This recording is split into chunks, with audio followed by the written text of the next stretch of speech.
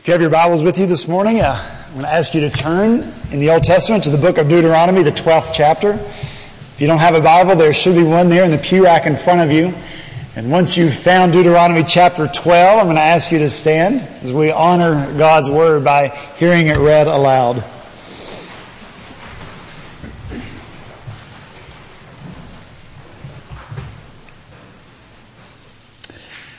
Deuteronomy chapter 12, beginning in verse 1, this is the word of the Lord. These are the decrees and laws you must be careful to follow in the land that the Lord, the God of your fathers, has given you to possess, as long as you live in the land. Destroy completely all the places on the high mountains and on the hills and under every spreading tree where the nations you are dispossessing worship their gods. Break down their altars. Smash their sacred stones and burn their Asherah poles in the fire. Cut down the idols of their gods and wipe out their names from those places. You must not worship the Lord your God in their way, but you are to seek the place the Lord your God will choose from among all your tribes to put his name there for his dwelling. To that place you must go. There bring your burnt offerings and sacrifices, your tithes and special gifts, what you have vowed to give, and your free will offerings, and the firstborn of your herds and flocks. There, in the presence of the Lord your God, you and your family shall eat and shall rejoice in everything you have put your hand to, because the Lord your God has blessed you. Let's pray. Father in heaven, we thank you once again for time together in your word. As always, Lord, we thank you that you have given your word to us, and through it you have spoken truth. We pray now that as we talk once more about your word, your law, and obedience to it, living by it, we pray the blessing of your Spirit to enable us to do those things which we cannot do in and of our own strength. Open our ears to hear your truth as you speak it to us. By the power of your Spirit, change and transform our lives. We pray in Jesus' name. Amen. Thank you. You may be seated. This morning we move into the next major portion of the book of Deuteronomy, chapters 12 through 26. It's a large section, and it covers the law of God to which Moses has been referring, the statutes, the decrees, up until this point. Over the course of the last 2 weeks, we have finished looking and studying chapter 11. And there were a range of emotions and a range of reactions for each of us as we looked at that chapter. I hope that there was gratitude as we so clearly saw the character of God and that our God is for us. I hope that there was encouragement in your heart as you and I together saw that our God is on our side. He's for us. He wants us to make it. We should probably have been humbled and maybe even a little ashamed when we realize that too often we think thoughts other than this about our great and awesome God. But the evidence of his favor on us, that God wants to bless us, it's seen in the law that he has spoken to his people. Law that awed God's people. We remember hearing back in Deuteronomy chapter 4, verse 7. Moses says, what other nation is so great as to have their gods near them the way the Lord our God is near us whenever we pray to him? And what other nation is so great as to have such righteous decrees and laws as this body of laws I am setting before you today? God's law is awesome. It's a blessing.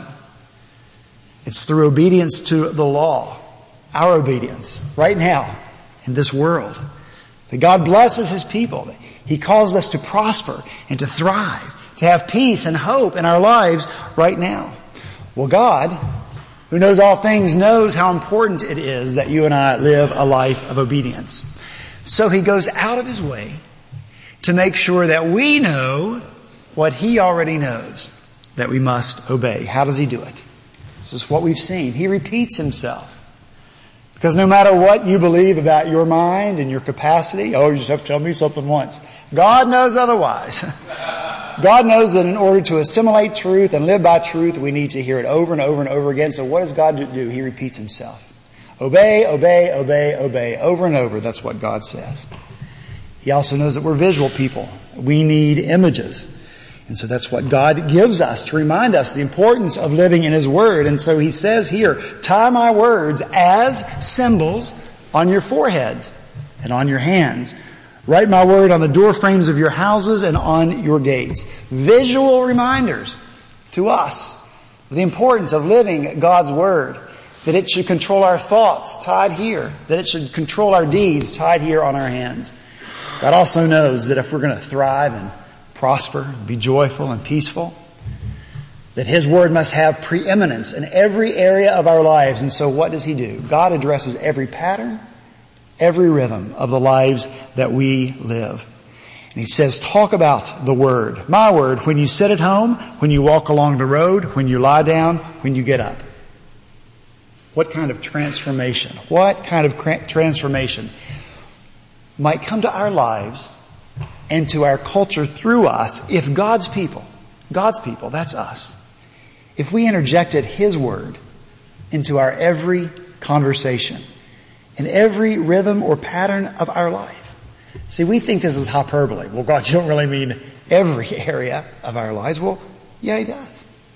We think that's too much of God's Word, but He doesn't think so. We think surely there must be places in our lives where the Word of God doesn't belong. Well, if the Word of God doesn't belong there and the truth of it, then probably we don't belong in that place either. This is not hyperbole. This is reality for God and for us as His people. Because He's on our side and He wants us to make it.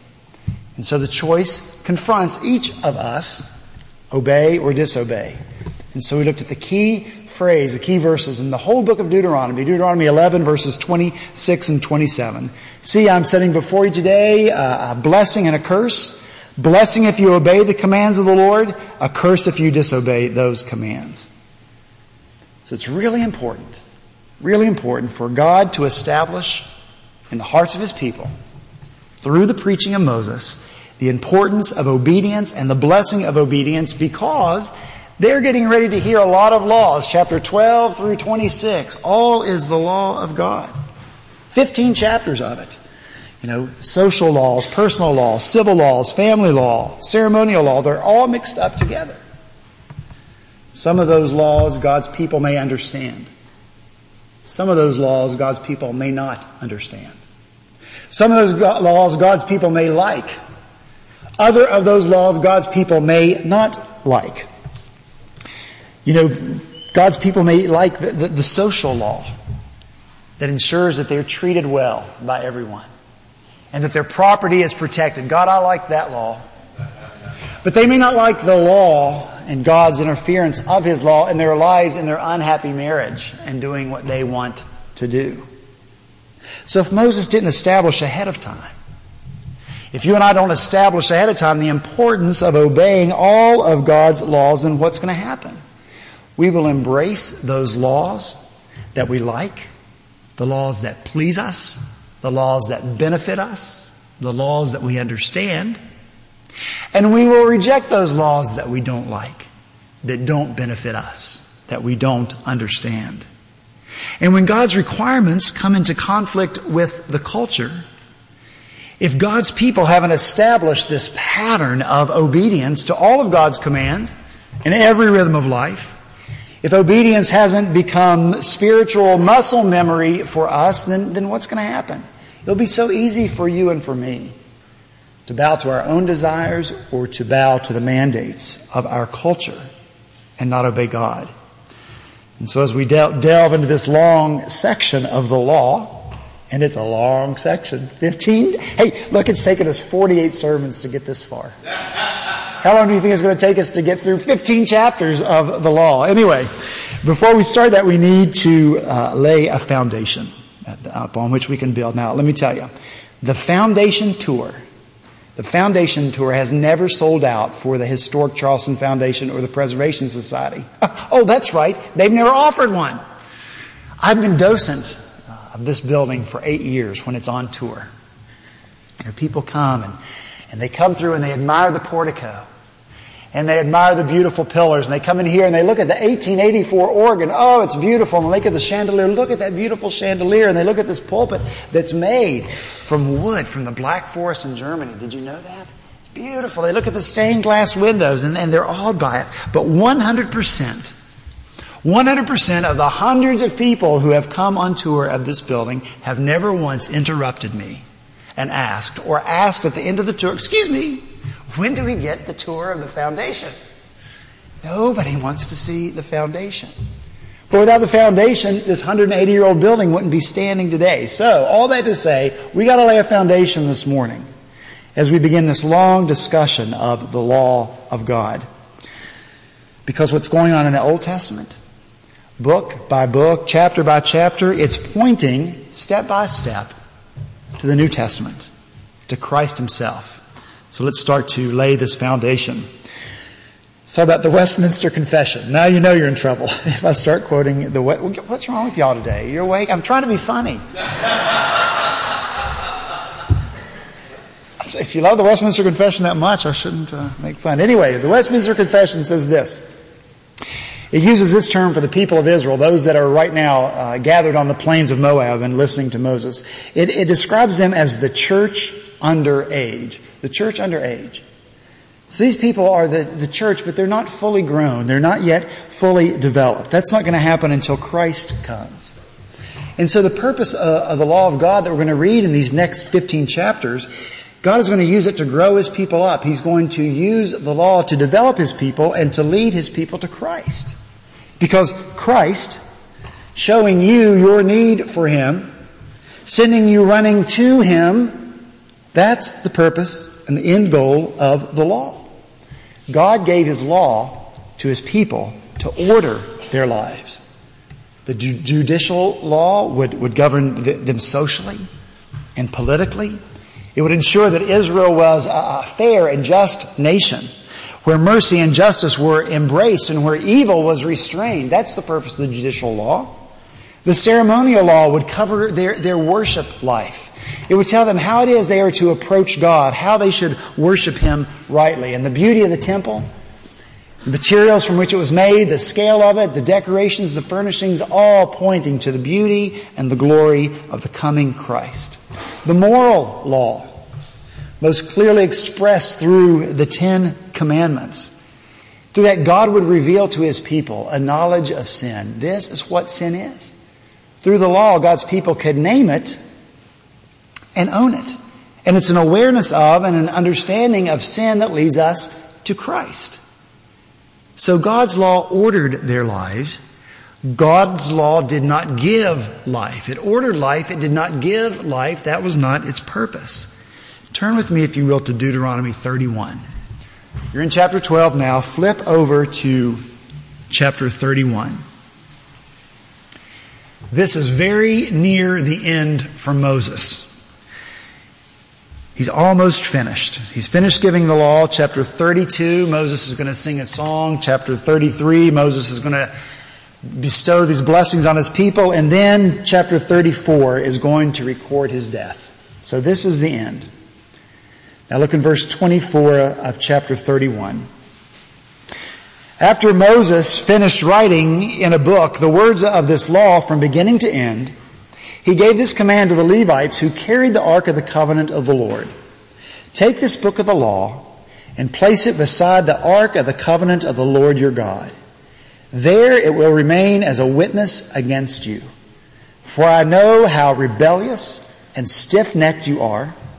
If you have been rebellious against the Lord while I'm still alive and with you, how much more will you rebel after I die? Now verse 29, for I know that after my death you are sure to become utterly corrupt and to turn from the way I've commanded you. Wow, that's not very encouraging, is it? But neither Moses nor God are going to be surprised by the lack of obedience on the part of His people. They're not going to be surprised by blatant disobedience. But listen, God never intended that life would come to His people through obedience to His word. God never intended that. Paul writes this in Galatians 3, verse 21. For if a law had been given that could give life, then righteousness would indeed be by the law. But it couldn't. The blessing of life would always come to God's people through faith. Paul goes on to explain the purpose of the law. Why then was the law given?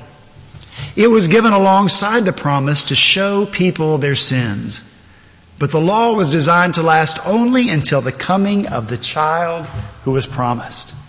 So then, the law was our guardian until Christ came, in order that we might be justified by faith. But now that faith has come, we are no longer under a guardian, for in Christ Jesus you are all sons of God through faith. I'll read that again. I love the New Living Translation. Let me put it another way. The law was our guardian until Christ came. It protected us until we could be made right with God through faith. And now that the way of faith has come, we no longer need the law as our guardian, for you are all children of God through faith in Jesus Christ. Life comes to us. Life comes to all through faith in Jesus Christ. Looking forward to Him in the Old Testament, the coming Messiah, and now we look back at His accomplished life and death and resurrection. So the laws that stretch out before us in these next 15 chapters, the laws that were first written and recorded for us in Exodus chapter 20, they're not to give life, but they are to order life and lead us down the path to Jesus. And that's why obeying the law is so vitally important, because we follow it right to its end, and who do we discover standing there? The Lord Jesus Himself. Certainly a whirlwind view of the law, but I hope it's enough to serve as a foundation. Now, this is what you need to do. You need to shift around a little bit, take out your mint and undo the paper now. You've been waiting, not to make the noise, for the little candy wrapper, whatever. Wiggle around a little bit, because we have a long way to go. I'm just doing this for your benefit. Wiggle, wiggle. All right, now, long enough. Let's get back to the passage that we have before us this morning. Moses had to establish the importance of the law. I need to establish the importance of obeying the law, because the very first one that we encounter is extreme to the extreme. And if you and I don't get this one, if we don't get this one right, we don't even need to bother with trying to get the rest of them right. So it's not only the most important one to obey, but in many ways it's the most difficult one. So let's come back to chapter 12 and look at these first couple of verses again. Moses says, "These are decrees and laws you must be careful to follow in the land the Lord is giving you." Verse 2, "Destroy completely all the places on the high mountains and on the hills and under every spreading tree where the nations you are dispossessing worship their gods. Break down their altars, smash their sacred stones, burn their Asherah poles in the fire, cut down the idols of their gods, wipe out their names from those places. You must not worship the Lord your God in their way, but you are to seek the place the Lord your God will choose from among all your tribes to put His name there for His dwelling. To that place you must go." All right, this is another way of stating commandment number 1, the first one that God gave Moses. God says, I am the Lord your God who brought you out of Egypt, out of the land of slavery.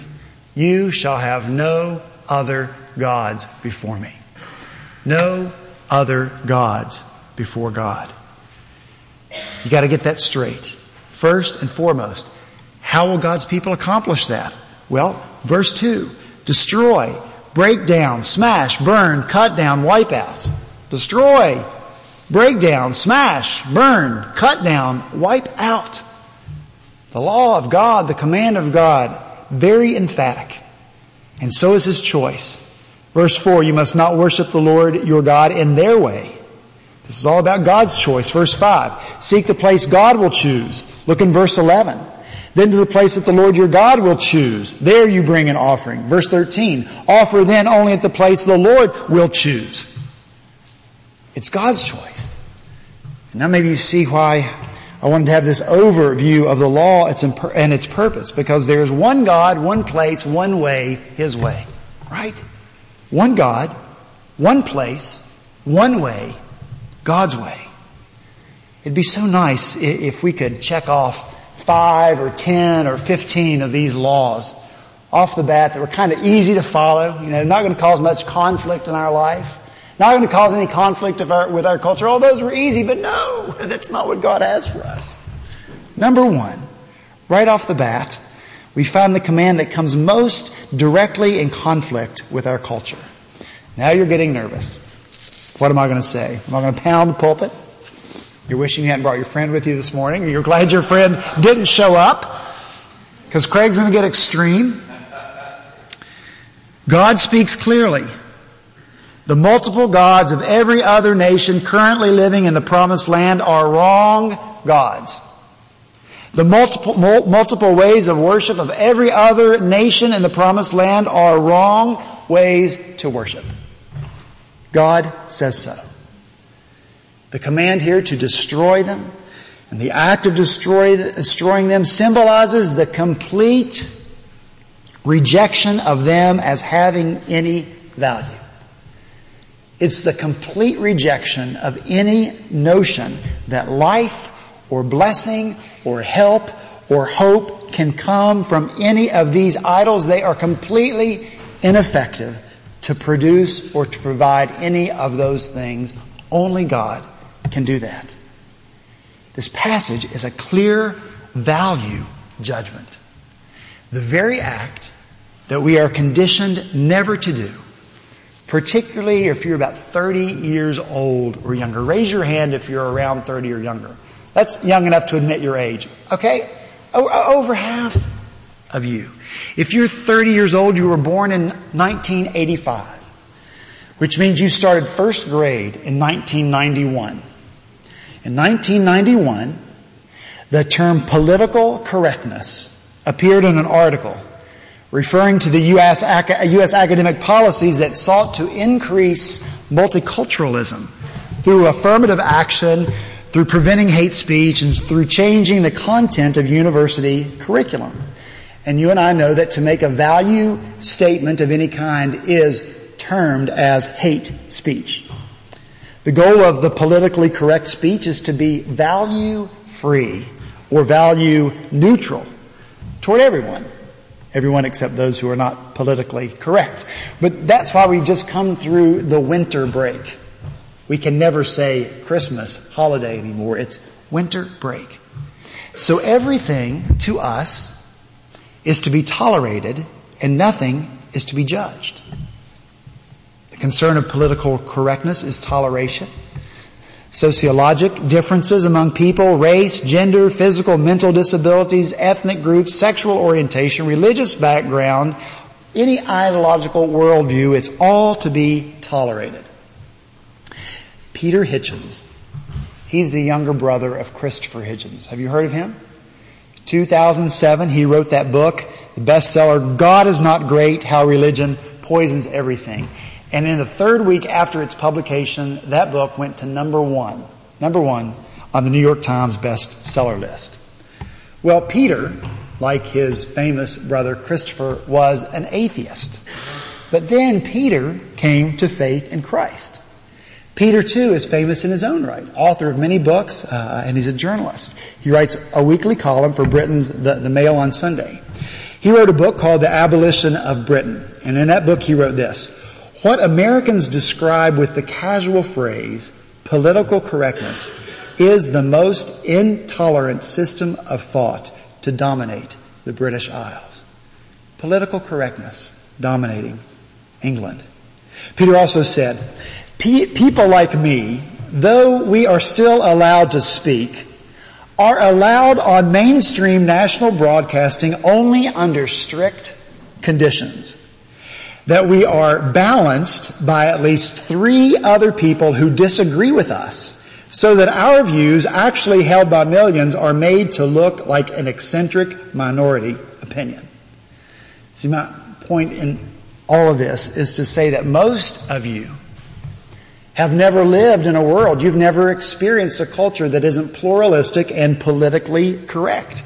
The rest of us have been conditioned by it so long we can hardly remember what it used to be like.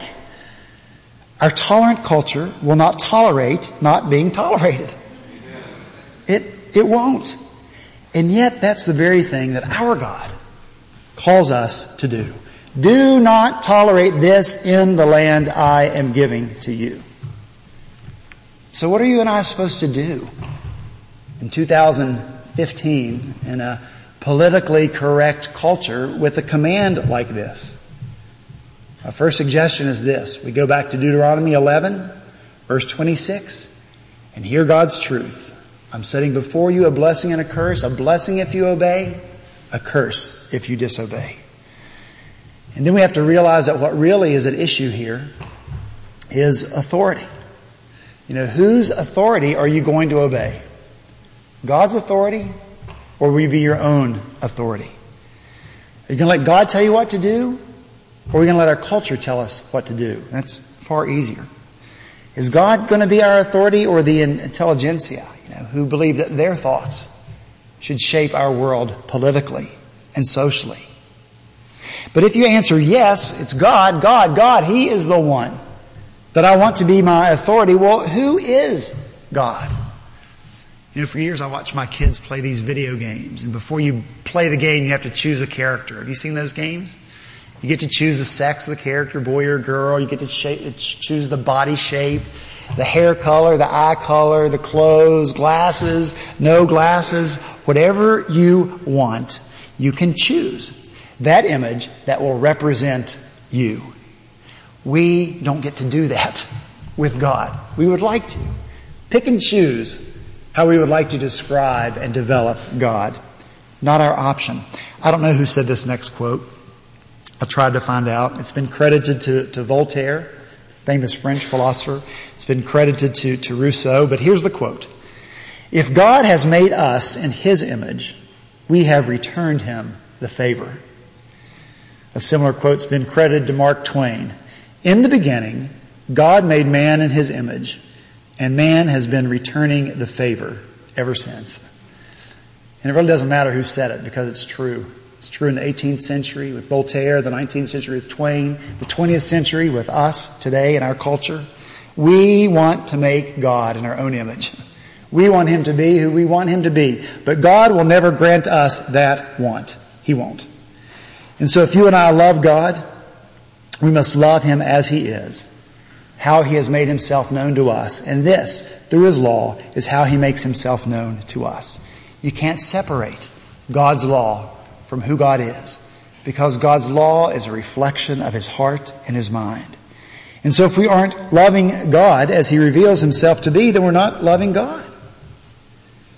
And if you and I think we do anyone a favor by our tolerance, and if we think we're doing them any favors by letting them think it's okay to create God in their own image, we're wrong.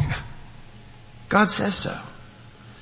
I don't know how to put a spin on this to make it palatable or hip or cool for you trendy young people who live in this PC culture. I can't. Because God is powerfully direct here. And if we think we're more loving than God by allowing others their idols, we're wrong. God, the omniscient God who knows all things, He loves people well enough to tell them the truth. And the truth is this: life is here with me and in me. Death is everywhere else. That's the truth. Amen. Life is here in me and with me. Death is everywhere else. How could we love others and withhold that information from them? Our own lives. We tolerate idols. We polish those idols. This is where I find my acceptance. This is where I find my security in this position, in this bank account. This is where I find my hope, my peace. This is going to replace God for all those things in my life. Oh, really? Not really, but I'll just let this idol dwell in me with God. No. The idols cannot coexist in our lives with God. So what kind of game, are we playing? We'll keep our little idols on the side. No one will think anything about it. Everything will be okay. No, it won't be. One God, one place, one way, His way.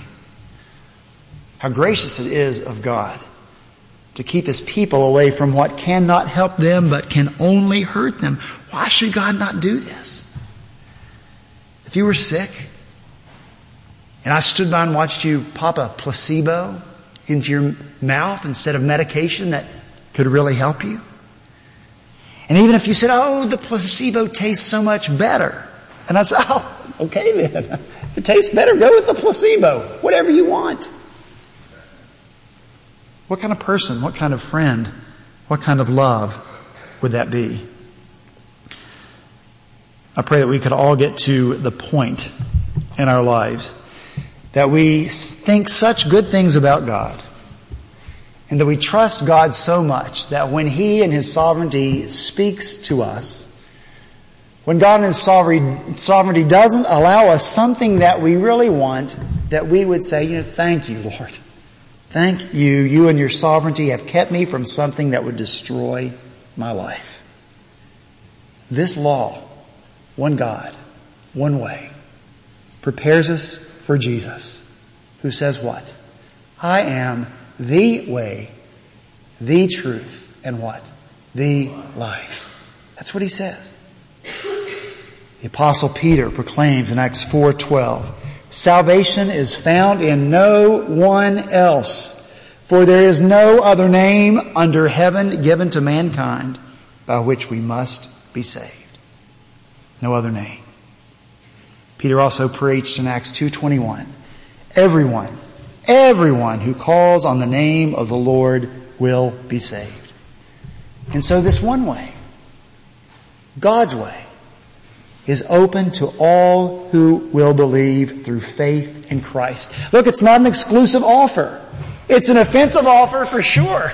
You can't do it your way. You have to do it God's way, but God's way is open to you. It took great courage for Peter to stand up on that day and preach what he did with his enemies, his cultural enemies and his religious enemies right there in his presence.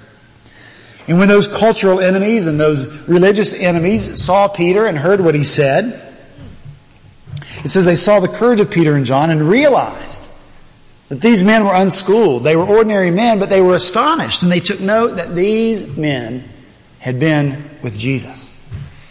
And since they could see that the man who was healed was right there before them, there was nothing more they could say. And so after further threats, the enemies of Peter and John, they let them go, because they could not decide how to punish them, because all the people were praising God for what had happened. And I pray that the Spirit of God would give each of us that kind of boldness, really. That we wouldn't be afraid. We wouldn't be afraid of what our culture calls us, the labels they hang on us. That we wouldn't be afraid, our culture, my job, my school, they'll sideline me for believing such things.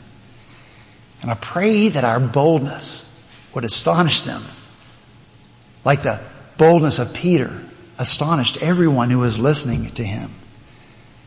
And I pray that our boldness would have the aroma of Christ about it. And I pray that our boldness and our bold obedience to the truth, one God, one way, would result in many people praising God. We show the boldness. We trust that result with the Lord. I'll finish with this. Ed West wrote this of Peter Hitchens, the man we were talking about earlier, in the Daily Telegraph.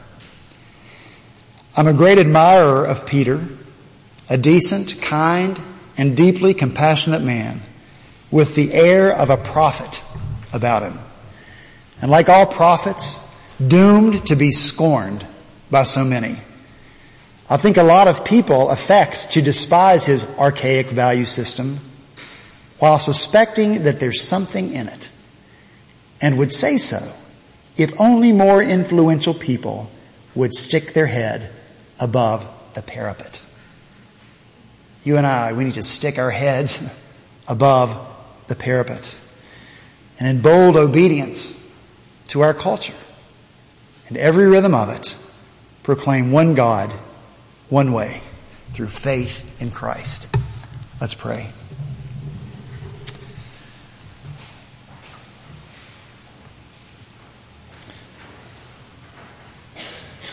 Father in heaven, we confess, or at least I confess, being conditioned to wish verses like these weren't in Scripture because they're so difficult. They're difficult to live in obedience to. Because our culture at every turn is saying, you must not say such things. You must not make such value judgments. You must not tell anyone that their way is the wrong way. Or change our thinking in this matter and help us to see that these are words of grace. You love us, you love people enough to tell us the truth. You know where life is, and you want us to get to that life. So you tell us how to get there. So I pray for the boldness to believe you, that this is true. One God, one way, through faith in Christ. And that we would be bold proclaimers of that truth. And that we would boldly live by that truth, as you have so boldly proclaimed it to us. So we pray again that you would do in us and through us what we cannot do for ourselves. For we pray these things in Jesus' name. Amen.